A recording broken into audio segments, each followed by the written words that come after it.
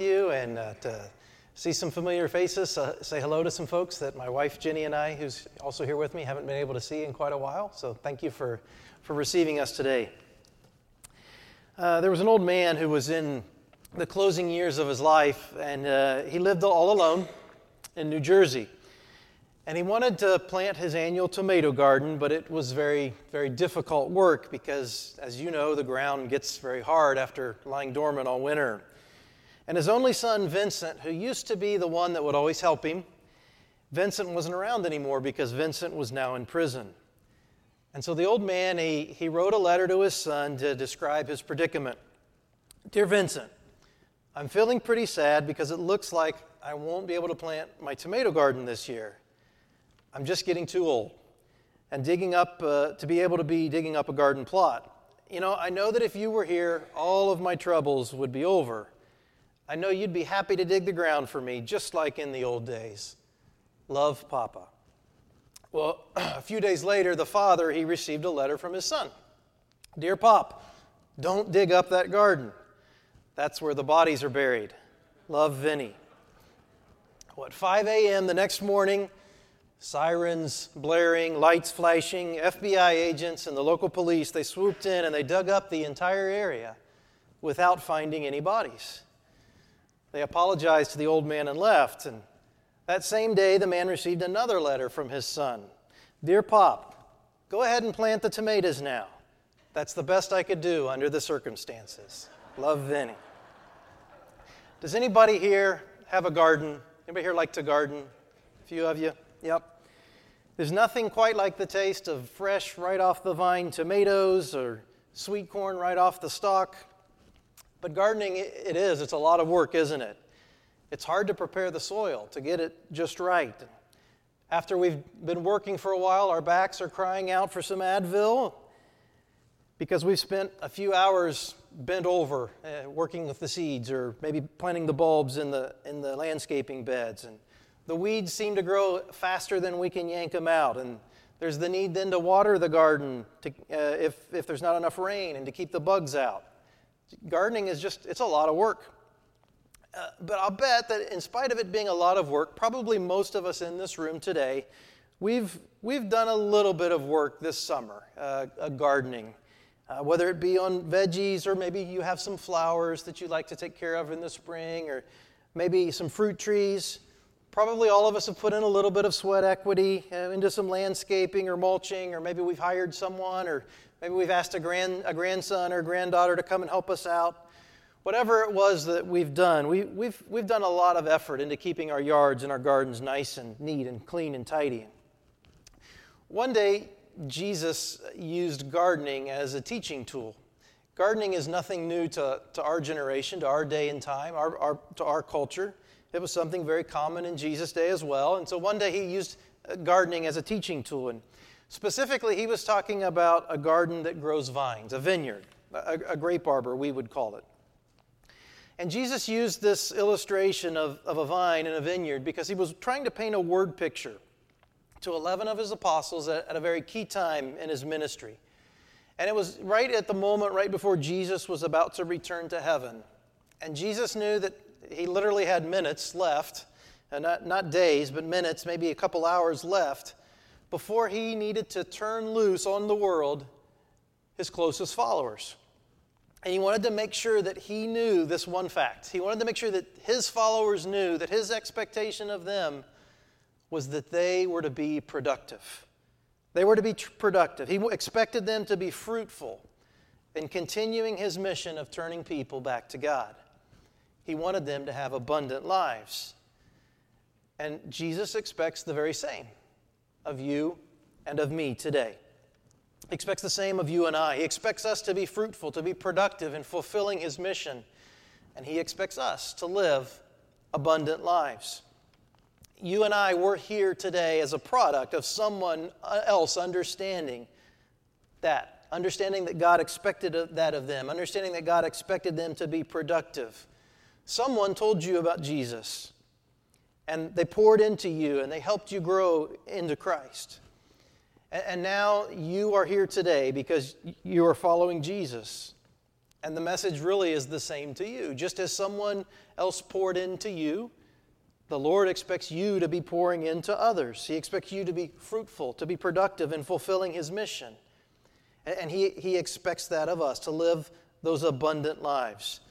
I can think of people like Peggy Heilman, John Wilson, Jane Wilson, Steve White, Larry Snavely, Louis Weber, Dean Carey, my parents, some of you that are actually sitting in this room. You poured into my life when I was a young child or when I was a teenager. There were countless men and women and family from a good church family that poured into me in my life. And I'm sure you can go through a list of names in your own mind of the people, if you think about the people that poured into your lives as well. We all share similar stories. There were people who were living their lives on mission for God. They were living that abundant life, and they poured into you. And so now it's our turn to be pouring into others as well. Because the fact is, just like Jesus was about to turn loose onto the world, these men who were following Him, He wants to turn you loose into the world, since you are now following Him as well. He expects us to have abundant lives. So now that we've set the stage a little bit, let's look at this word picture of the vine that Jesus uses to communicate. Let's look at this story a little bit. Jesus is only going to teach 11 of the 12 right now because one has already abandoned Him. And what Jesus is going to teach in this is He's going to teach first a lot about His own identity. He's going to make some declarations about who He is. And Jesus' words will be a hint to them and also a teaching moment to us about who He claims to be. A second thing that's included in this passage in John chapter 15 is that Jesus is going to give a pretty strong warning. He's going to prepare them for some difficult things that are going to come in their lives. And He's going to use this word picture to help them be prepared for those difficult moments when life gets hard. And then He's also going to have some words for them that are very encouraging, that are going to give hope to them. These were a group of men who were used to trying and failing. And I think you and I can identify with that as well. Our lives are filled with trying and failing, aren't they? Jesus is going to tell them how to try and succeed. And hopefully you and I can grab a hold of that lesson today as well. So let's start to look at this story. Jesus is here. He's talking with His 11 closest friends about a vine. He has this conversation with them on His last night of freedom right before, just a few hours right before He's going to be arrested and condemned and hung on a cross.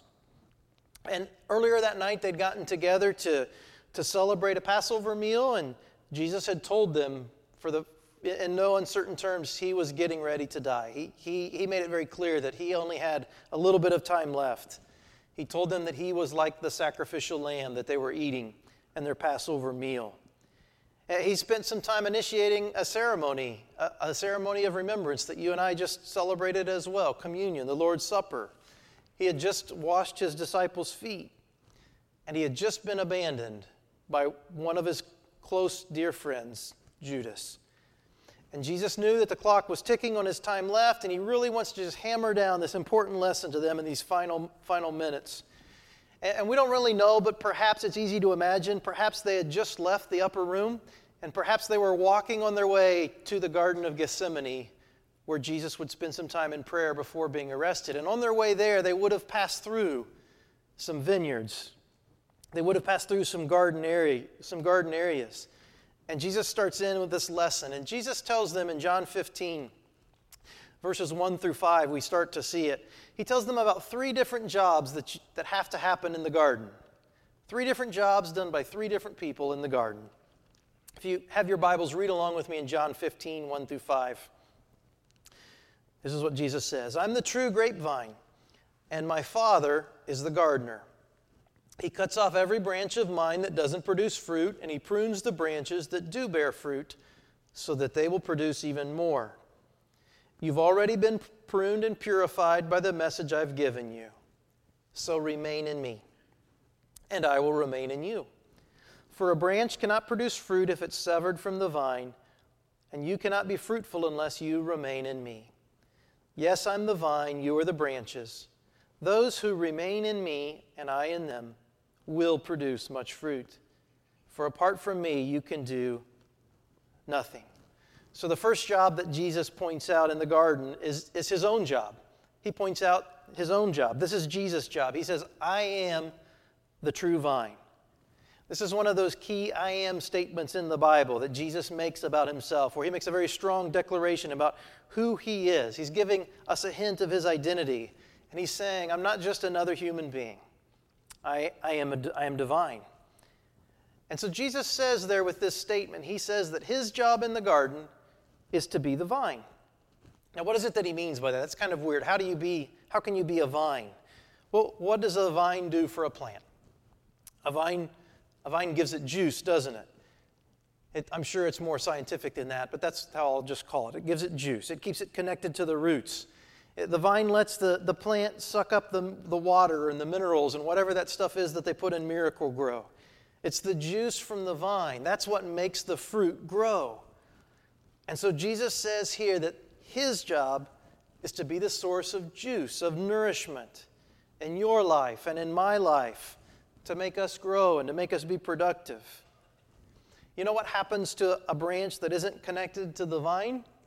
When it doesn't get the juice from the plant, it shrivels up, doesn't it? And eventually it dies. And we can't have life, abundant life, without the juice. But to get to the juice, we need the vine. Have you ever experienced, maybe in this life, firsthand, what it's like to live without the juice? Could you raise your hand if you've ever been in a time where there's been a power outage maybe for an extended amount of time, more than at least a couple hours? Any of you lived through that? Not a very fun time, isn't it?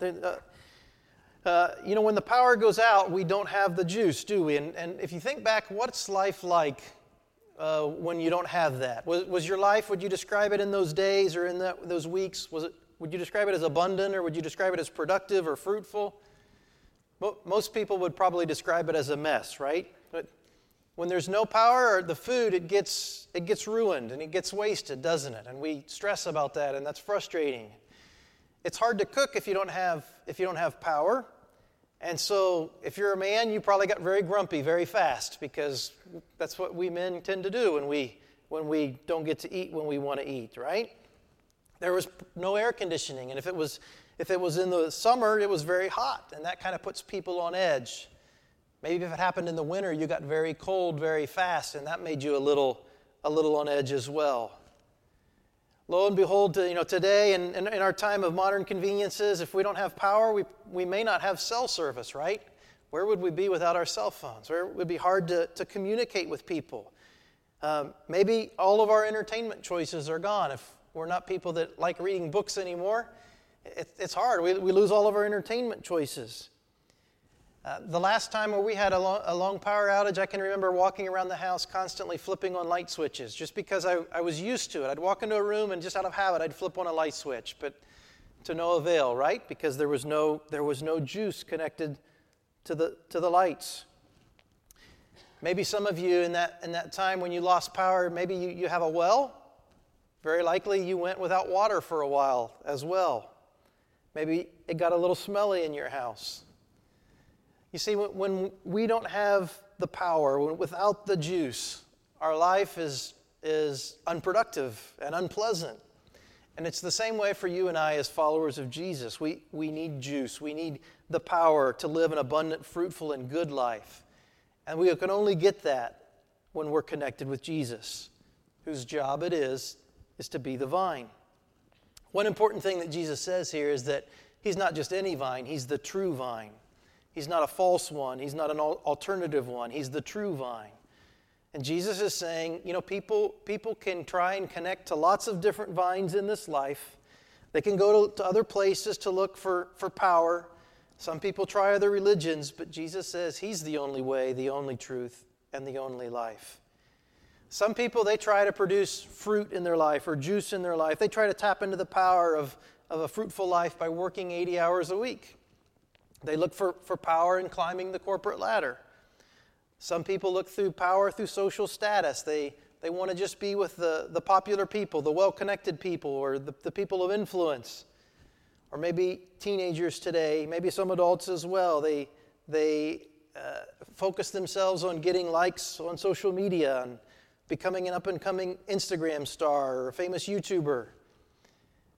Other people think that they can get power and have a fruitful life just by dedicating themselves to athletic achievement, or they load themselves full of an already hectic schedule by trying to get their kids to become the next professional athlete. Maybe people are looking for power through fame. But the point is this: there's lots of other power sources we can try and connect to. But the only true vine, Jesus says, the only power source that will actually deliver and thus is worth our effort in connecting to is Jesus. So the question for you and for me today is, what is the vine you're tapped into? What's your power source? After college, my wife and I, we moved to Honduras. We served as missionaries there with Lifeline Christian Mission for 10 years. And a couple of years ago, we returned to the States for grad school, and I got a job ministering at a local church. But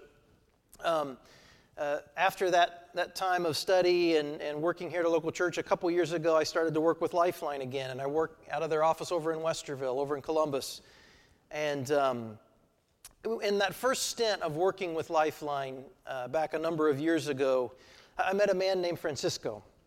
And Francisco, he worked with Lifeline as a teacher and as a principal. And Francisco, like many Hondurans, he faced many obstacles in his life. There were many day-to-day challenges that he had.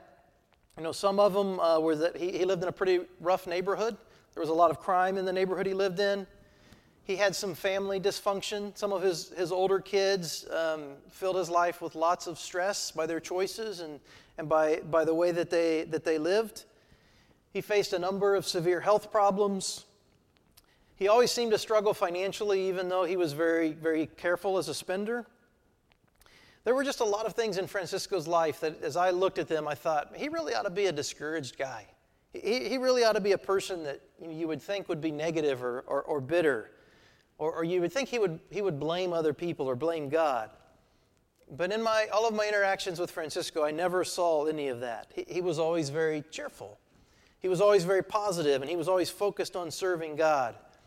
And I wondered how it was that he dealt with so much adversity in a positive way. And after several years of working together, I started to notice something as I observed him, and I think I figured it out. Every afternoon, after work, after he finished his workday, Francisco, he would go to his porch with a cup of coffee and his Bible. And he didn't tell me about that. I just noticed, as over a course of several years, every time I would show up in the afternoon, around the same time, there he would be on his porch with his coffee and with his Bible. And it usually was around 3 or 4 o'clock, and there he was, caffeine and quiet time with God. And even after he was retired and I would go back to visit him, it was always the same. He had this daily routine, and in that daily routine, he found out how to be connected with the vine. And his life showed a huge difference. He lived fruitfully. He lived abundantly. We could learn a lot from Francisco. Back to the passage, we saw the first job in the garden is that of Jesus. He's the vine. He's the true vine. The second job in the garden, if you look in verses 1 and 2, is God the Father's job. This is what it says. Jesus says, "I'm the true grapevine. My Father is," the second job, "the gardener." My Father's the gardener. This is what the gardener does. He cuts off every branch of mine that doesn't produce fruit, and he prunes the branches that do not bear fruit, so they'll produce even more. So God's job is to be the gardener, and this verse says that he has 2 tasks in the garden: to cut off the branches that are dead and fruitless, and to prune the good branches so that they'll be even more fruitful than they already are. I don't know if you noticed, but both of those jobs involve sharp objects and lots of cutting. That sounds painful, doesn't it?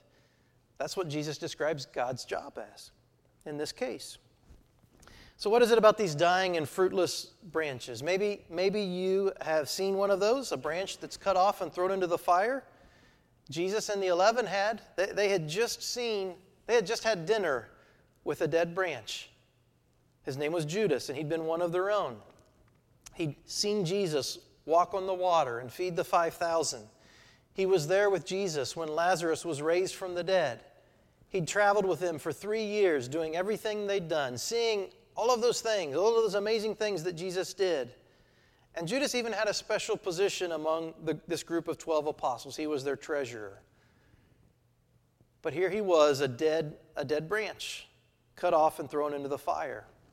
Something had happened to Judas at some point inside of him. Some sort of a switch flipped, and he chose to disconnect himself from Jesus, and he quit believing in him and his mission. It probably didn't happen overnight. It probably wasn't something Judas yelled out in a moment of anger, "Jesus, I'm done with you. I no longer believe in you." It probably wasn't that. It was something that through his own choosing, he slowly withdrew from the Master, and he quit believing in him.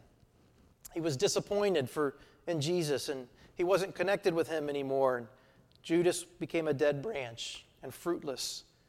And so God the gardener cut off the dead branch and threw him into the fire of judgment. Sometimes I wonder if any of the other apostles, any of the other 11, if they were ever tempted to go the way of Judas, to partner with him, to also abandon Jesus completely. Surely there had to have been others that were disappointed in Jesus, that he hadn't become the political ruler that they expected. Now, here Jesus was telling them now that he was about to die, and they must have been thinking, what does that mean for me? If you're going to die, I've been your follower. I've dedicated 3 years of my life to you. I've wasted all of that time following you. You know, if you put yourself in their sandals, maybe you've given up everything for him, your job, your family, your connections, your home, your reputation. They sacrificed it all to follow him, and now it looks like the one that they'd been trusting in and the one they've been banking on is everything's about to go up in smoke, and he's going to be killed, and they'll very quickly be put in a position where they have to choose between him and something that maybe is more convenient for them. That must have been a powerful temptation that they endured. Should I stick with Jesus or should I give up on him? They must have thought that probably many times. And maybe some of us have been at that point as well in our lives at times where we've thought that. God, you didn't save my marriage. Why should I stick with you? God, those people in the church, they hurt me. Why should I want anything more to do with you, God? You know, my career, it can really take off now, but I can't dedicate myself both to it and to pursuing you. Which one should I choose? And if that's where you are, Jesus' warning to them is the same to us. He says that he's the only true vine, and there's no salvation apart from him. So the Father cuts off the dead branches. His other task in the garden is to prune the good branches to make them even better. Does anybody here know what suckers are? You heard of suckers? Not dum-dums, not Tootsie Pops, not lollies, not the bad driver that cut you off or the con man that ripped you off. I'm talking about the things called suckers that grow on plants, especially on tomato plants. They're these little sprouts that grow out of the spot where there's two branches that come together in a tomato plant, and right in the middle, these little sprouts come out. They're called suckers. And if you leave the suckers there, they'll grow into another full-sized branch on your plant. But the reality is your plant doesn't really need them. Your tomato doesn't really need them. And the truth is they can end up hurting your tomato crop. And it's because they suck the juice out of the vine that should be going or could be going to make bigger and better tomatoes. And so if you leave the suckers there, if you leave them in the middle, you get this bigger plant, this bushier plant. But the end result is less tomatoes and smaller tomatoes. So if you go around and you pluck out the suckers, or if you prune them, the plant isn't as impressive, but you end up with bigger, better tomatoes. Suckers steal the good stuff from the vine. And that's why a gardener prunes his plants. He cuts off the suckers so that the good stuff can go right to the fruit. Are there any suckers in your life? Now, don't point to anybody sitting next to you, right? What are some of the kinds of things that distract your attention, that distract your focus away from God? What are the kinds of things that you worry about? Those might be the suckers in your life, the things that you worry about. Chances are that's the area that God is going to prune you about. I want to share with you one of the suckers that I sometimes have in my life. And I'll just share an experience from a number of years ago. Sometimes I play the what if game with God. A few summers ago, I was at a convention, and I was really excited to go to this convention, especially once I got there and realized they were going to give away a brand new car. It was a Ford a Ford Expedition. They were giving it away for free to one of the people who were present at the convention. There were only like 7,000 people at this convention. And you think a brand new car and 7,000 people, that's pretty good odds, right? That's not all that bad. And I was really excited because I knew that God had his chance now. God had his opportunity to bless me in a way that I really needed to be blessed. And I thought, God, this is awesome. These are great odds. Now's your chance. You can give me this new car that I need. God, this is even better than the lottery. You know, this isn't even going to be complicated for you. And you can do it, and I don't even have to buy a lottery ticket because, you know, people really tend to look down on ministers that play the lottery, you know. So I reminded God how old my car was. I reminded him how many times it had broken down in the last year and how bad that oil leak was getting, and I started to play If Only. God, if only you let them draw my name. You know what's going to happen? I won't be worried about money anymore. I'm worried about my car right now because it's dying, and I'm worried about it, and that is something that occupies my mind, and it's hard for me to trust you there. And God, if only you would give me this car, let them draw my name, I won't worry about that anymore. I won't have to worry about that. I'll be able to trust you like never before. Do you ever play that game with God? You say, if only. God, if only I get this job, I'll be okay and I'll feel more secure, and that's when I'll give you more. That's when I'll sacrifice more and give to you. God, if only you give me the man or the woman of my dreams, then I can just relax and settle down, and I'll be able to volunteer to do more things for you.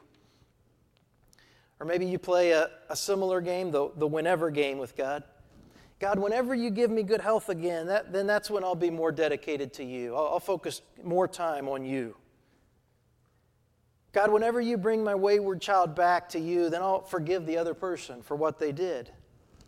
And we play these games, if only, whenever. And we try to bargain with God, don't we, to get what we want. We try to negotiate with him. But when we play those games with God, he sees that something's growing in our hearts, and something is actually standing in the way of an abundant and fruitful life.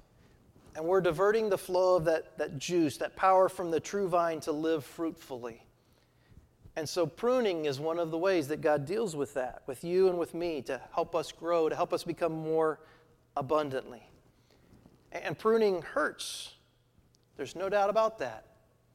But God does it for our greater good. For our greater good. In some places, the Bible calls this pruning discipline. Hebrews 12, verses 5 through 11 says this: "My child, don't make light of the Lord's discipline," the pruning, "and don't give up when he corrects you. For the Lord disciplines or prunes those he loves, and he punishes each one he accepts as his child. As you endure this divine discipline, this divine pruning, remember that God is treating you as his own children. For your earthly fathers disciplined us for a few years. They pruned us, doing the best they knew how. But God's discipline or pruning is good for us, always good for us. Why? So that we might share in his holiness.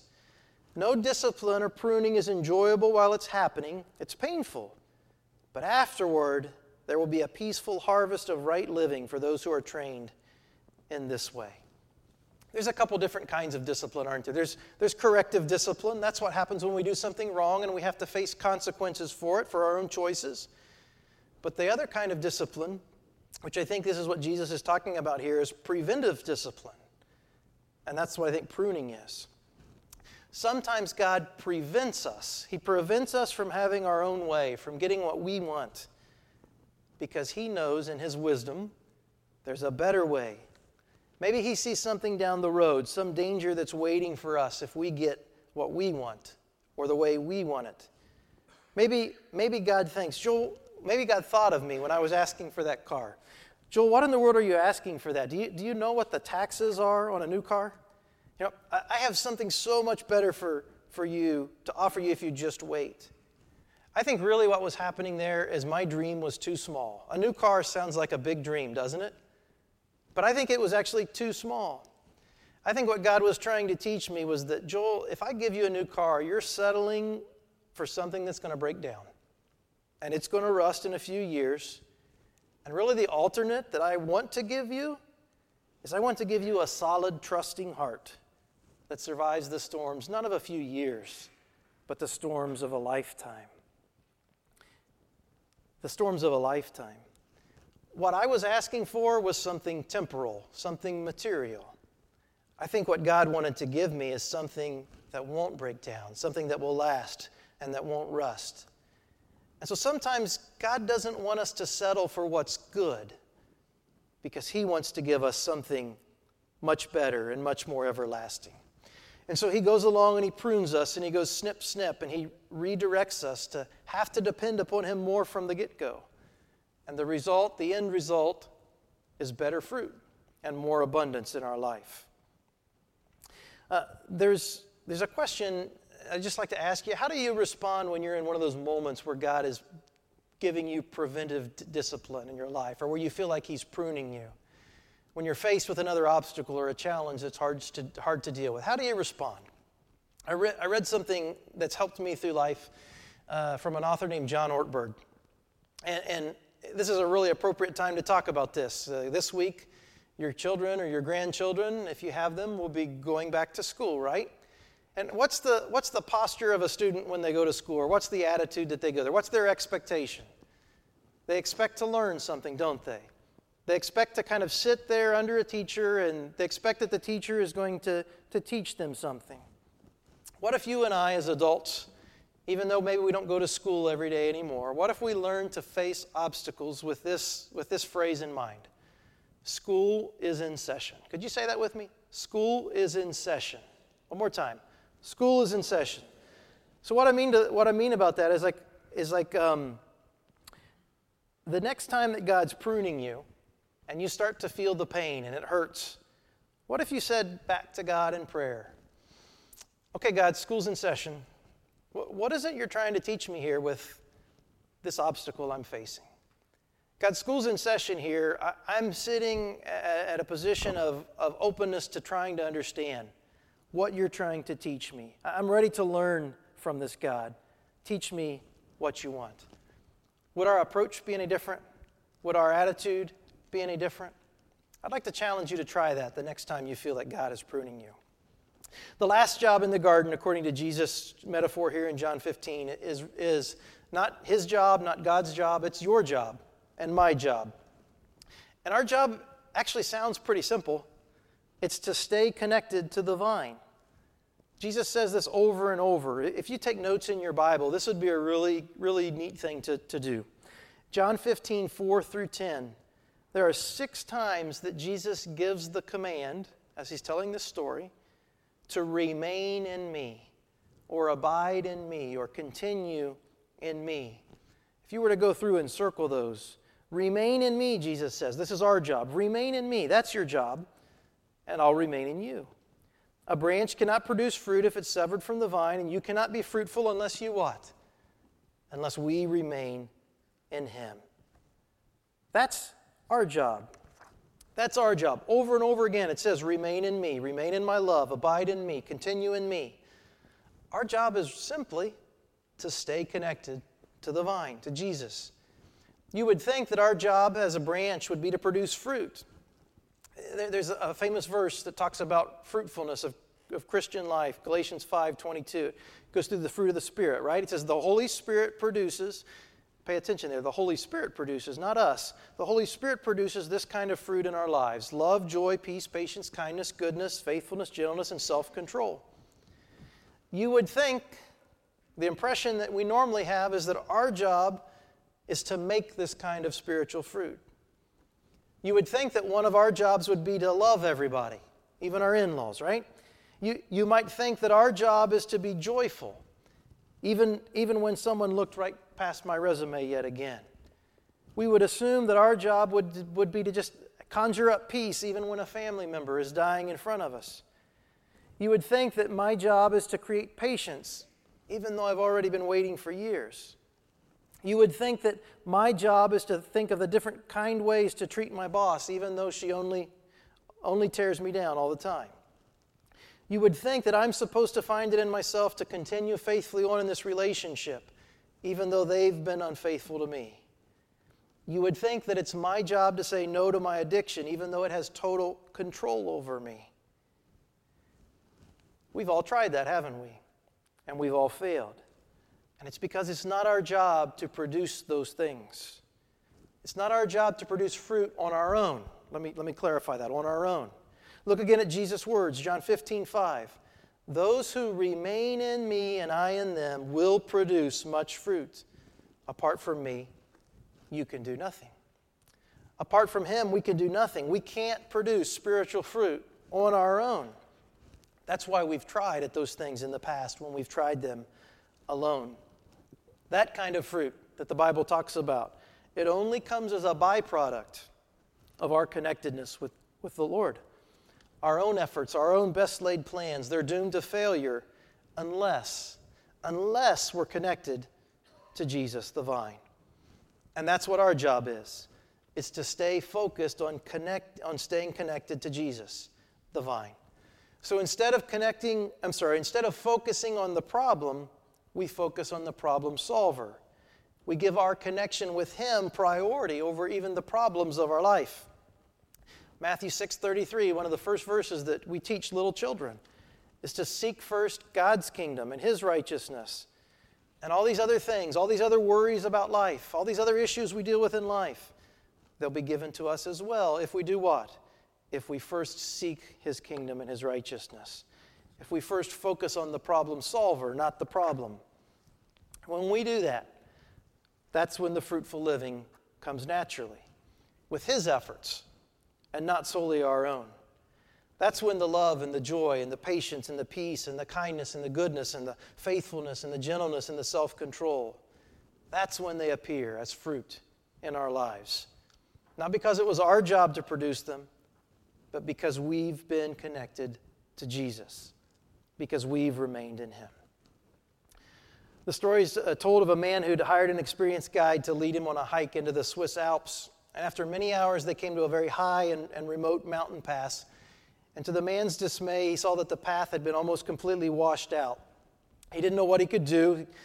To the left was a tall 100-foot wall of rocks that went straight up, and to his right there was a 2,000-foot plunge, a drop-off into the valley.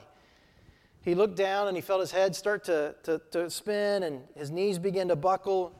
And at that moment, his guide shouted out, "Don't look down or you're a dead man. Tie this rope from my waist to yours.